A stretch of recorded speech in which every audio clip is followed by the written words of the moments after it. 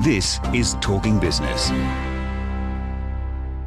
I'm joined now by Adele Ferguson, an award-winning columnist with non-Fairfax. Used to be Fairfax, now The Age, Sydney Morning Herald, Channel 9. That's right. You can't work for the ABC anymore, can you? Yes, I can. Oh, really? That's part of the deal? It is part of the deal. Excellent. Yes. That's good to hear, speaking as an ABC person. Yeah, myself, but no, that's great. Yeah, no, absolutely. Be looking at some ideas over the next few months. And, of course, Adele's the author of Banking Bad, which, what's the subheading of that book again? Whistleblowers. Yeah. Fraud, forgery. Adele was the person, in case anyone, has just come down from Mars, Adele was the person who basically brought the Royal Commission into banking about with her stories that basically caused the government to just give up and say, OK, we'll have one. Yeah, and what a Royal Commission.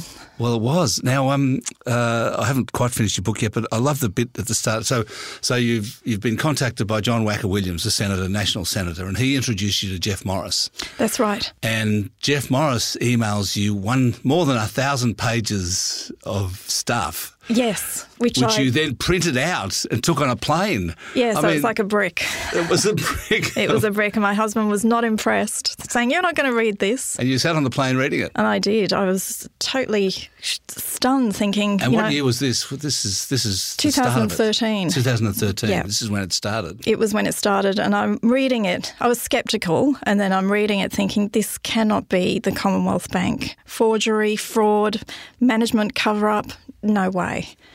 Every way. Yeah. And so what did you do then? So I got back from China, flew to Sydney to meet Jeff Morris and some of the victims of CommBank, as well as Wacker Williams.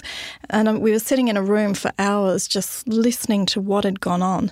And what was worse than doing these people over was the actual cover-up after they got caught. That's what really was so egregious, the cover-up. Yeah. And that's what came out subsequently, of course. Now, Commonwealth Bank, and that wasn't the only thing that Commonwealth Bank got caught for. There was CommInsure as well, Storm Financial, which is all a part of it. So take us through a bit what you then did. How did you go about standing the story up? So, spoke to lots of people. Sent a lot of questions off to Commonwealth Bank, including documents that I had, just to make sure that they were legitimate. Was confident they were, but just wanted to make sure of that, and spoke to other whistleblowers that Jeff Morris had put me in touch with, because he wasn't the only whistleblower. There was a group of them called the Ferrets, and they were all corroborating this. Who were in touch with each other. And the story came out, and I got hundreds of emails that day. It was extraordinary. It was just every few minutes. From other people, other victims who were saying, this is like the Me Too movement. We thought we were getting told by Commonwealth Bank when we came in saying we've lost everything, that you're the only people who are complaining. Right. And they weren't. Which was absolutely not true. That's exactly right. And it was, it was many thousands of people. And then other whistleblowers, insiders from the bank came forward with fresh documents. There was Joe Hockey's mother-in-law who came forward, who was also a victim of another dodgy financial planner in Commonwealth Bank. She was battling cancer, got a really low ball offer, and it just went on and on and on. And then other whistleblowers from other banks were saying, hey, it's not just the Commonwealth Bank, it's NAB, it's ANZ, it just snowballed. Was there any bank that there wasn't whistleblowing, that was not subject to whistleblowing? The one that wasn't was Westpac, and I can't say that they're squeaky clean.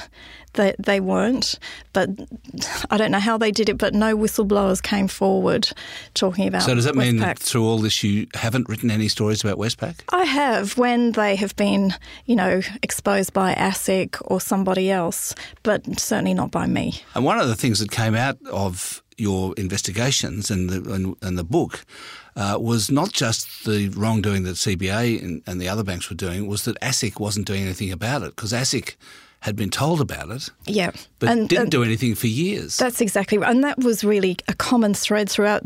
When we talk about John Williams, what I found out about him was he was a victim of deregulation of the financial system, and he had been done over years and years earlier in the early 80s by Commonwealth Bank. And the common thread throughout everything was a very weak regulator in different iterations. You had the NCSC, which was starved of resources and people. Then you had the ASC, which was ineffective, and then you had ASIC. And throughout the whole journey, you had no regulation. So you've been covering business for a long time, BRW, yes. Adelaide Advertiser going way that's back. Right. But what you've uncovered about the banks, do you think that they are more corrupt or were more corrupt than other businesses? I think, look, there is a lot of corruption in other industries, but I think the problem with the banks is they're so fundamental to the economy and they're so powerful. And we need to use them. And what was allowed to happen was you had vertical integration.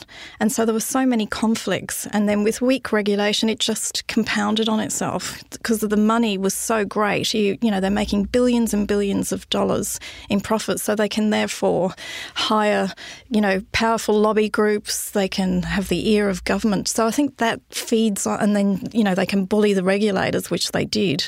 And it feeds on itself. And so I think in that sense, they are more corrupt. It's interesting. You mentioned vertical integration. It seems to be the case that most of what you uncovered had to do with financial advisors and therefore the wealth management side of the business. Is that true? Absolutely. And is it 100% of the case? I mean, was it pretty well all of the corruption was in that side of the business? No, not at all. It was also in the retail banking. You had the Austrac money laundering scandal, which wasn't in wealth management. You know, you even had the Dolomites, which was another scandal that was exposed by myself last year where at CBA, the bank tellers had these targets and bonuses and they were creating fraudulent bank accounts for school kids to get the bonus and not get whacked over the head if they didn't meet the target. So you must have reflected on why the banks turned out like this. What do you think the answer is? I think it was greed. It was pressure from institutional investors. But banks aren't the only people who are greedy. No, that's right. And I think it was, you know, as we get back to weak regulators who just allowed this to happen. And it's a bit like if you're at school and you do the wrong thing and there's no punishment, then you just keep on getting worse and worse and worse. And that's what we found with the Royal Commission. The regulators were sending off draft press releases to the regulated saying, is this okay? Can we give you a community benefit donation instead of a fine? I mean, it's ironic that the banks themselves called for the Royal Commission. They chucked in the towel 2017 or whenever it was, thinking that this would clear their name. Yeah. And that to me indicates that they were not really aware. They weren't at the top of the bank, clearly not aware of the extent of the problems. Which is fascinating, isn't it? You know, you think, what are these boards doing? You know, they go to these audit committees, risk committees. They're seeing the stories in the papers. They're seeing it on Four Corners. You know, what on earth were they doing? I remember David Turner, who was the chairman of CommBank. When all these scandals were happening in financial planning, he does an interview with a journalist at The Australian, and he's saying, I can sleep at night now because it's all fixed. And then a week later, they get amended licence conditions by the regulator because they were caught misleading the Senate. And you think, how can he sleep at night? The same with Ken Henry. You know, in the book, I have a chapter on a fresh whistleblower, and he'd given some documents, including it was to do with Ernst & Young, and there was an internal interview with Ken Henry. And this is right in the middle of the Royal Commission, and he's saying, I'm confident we are still selling products that at some stage we'll need to remediate. And he lists one of the products. And you think, so why aren't you doing anything about it? I send them a list of questions. What are these products? Have they been cancelled? And they don't respond. Right. I mean, it's incredible, really. And those boards, and Ken Henry and David Turner and so on, they kind of set up the incentives, the sort of the structures, the remuneration structures and the cultural structures that allowed it to happen. That's exactly right. And that was the other thing that came out in the Royal Commission when you're looking at the board minutes, that the CEOs are saying, we want to get our full bonus. So in 2016, after you've had all of these scandals with Commonwealth Bank, including the life insurance scandal, and they know that they've got 3 red flags for AUSTRAC breaches, Ian Narev, who was the CEO at the time, gets 107% bonus. That's incredible, isn't it? How do they justify? How do the board justify giving full bonuses? Well, I suppose it shows that the CEO's got it all over them. Exactly right, and that's what came out from the Graham Samuels report that was instigated by APRA. That the board are basically just the puppets or the rubber stamp for the executives. The other side of all this, apart from your work and them, is the whistleblowers. What do you think of them? They are so brave. They give up so much in order to come forward. Have they all got the sack? Most of them got the sack, yeah. Jeff Morris he left because he suffered from post-traumatic stress disorder and couldn't get a job afterwards because he was a whistleblower. Dr. Ben Coe, who was the chief medical officer, got terminated. After he became an internal whistleblower, they found another reason to sack him.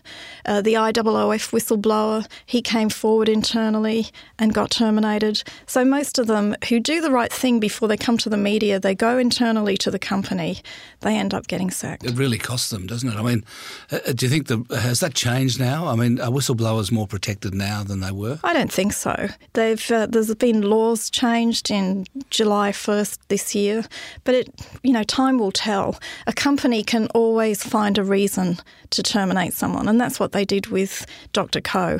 They said he'd breached IT policy, and that's why he was terminated. Yeah, but I would say that a company hasn't properly changed its culture until it actually celebrates whistleblowers as opposed to sacking them. Yeah, that's exactly right, because they want to bury the bad news, and that's the issue. And if you look at the public sector, I did a big expose of the tax office last year. The whistleblower there, Richard Boyle, is facing 161 years in prison if found guilty. We haven't even had a chance to get on to all of the work you've been doing on franchisees like 7-Eleven, Retail Food Group, Domino's. I mean, it's a whole new can of worms. It is a big can of worms. Big can of worms. Is this a new project for you, or is there something else that you're working on? It's one of them, because there's such an imbalance of power where the franchisors use that power that they have to totally crush the franchisees and exploit them. Well, we'll have to leave it there, but it's been great talking to you, Adele, and congratulations on the book. Thank you. Banking Bad, and congratulations on all of your work. It's been wonderful. Thanks, Alan. I've been talking to Adele Ferguson, columnist with The Age and the Sydney Morning Herald and author of Banking Bad.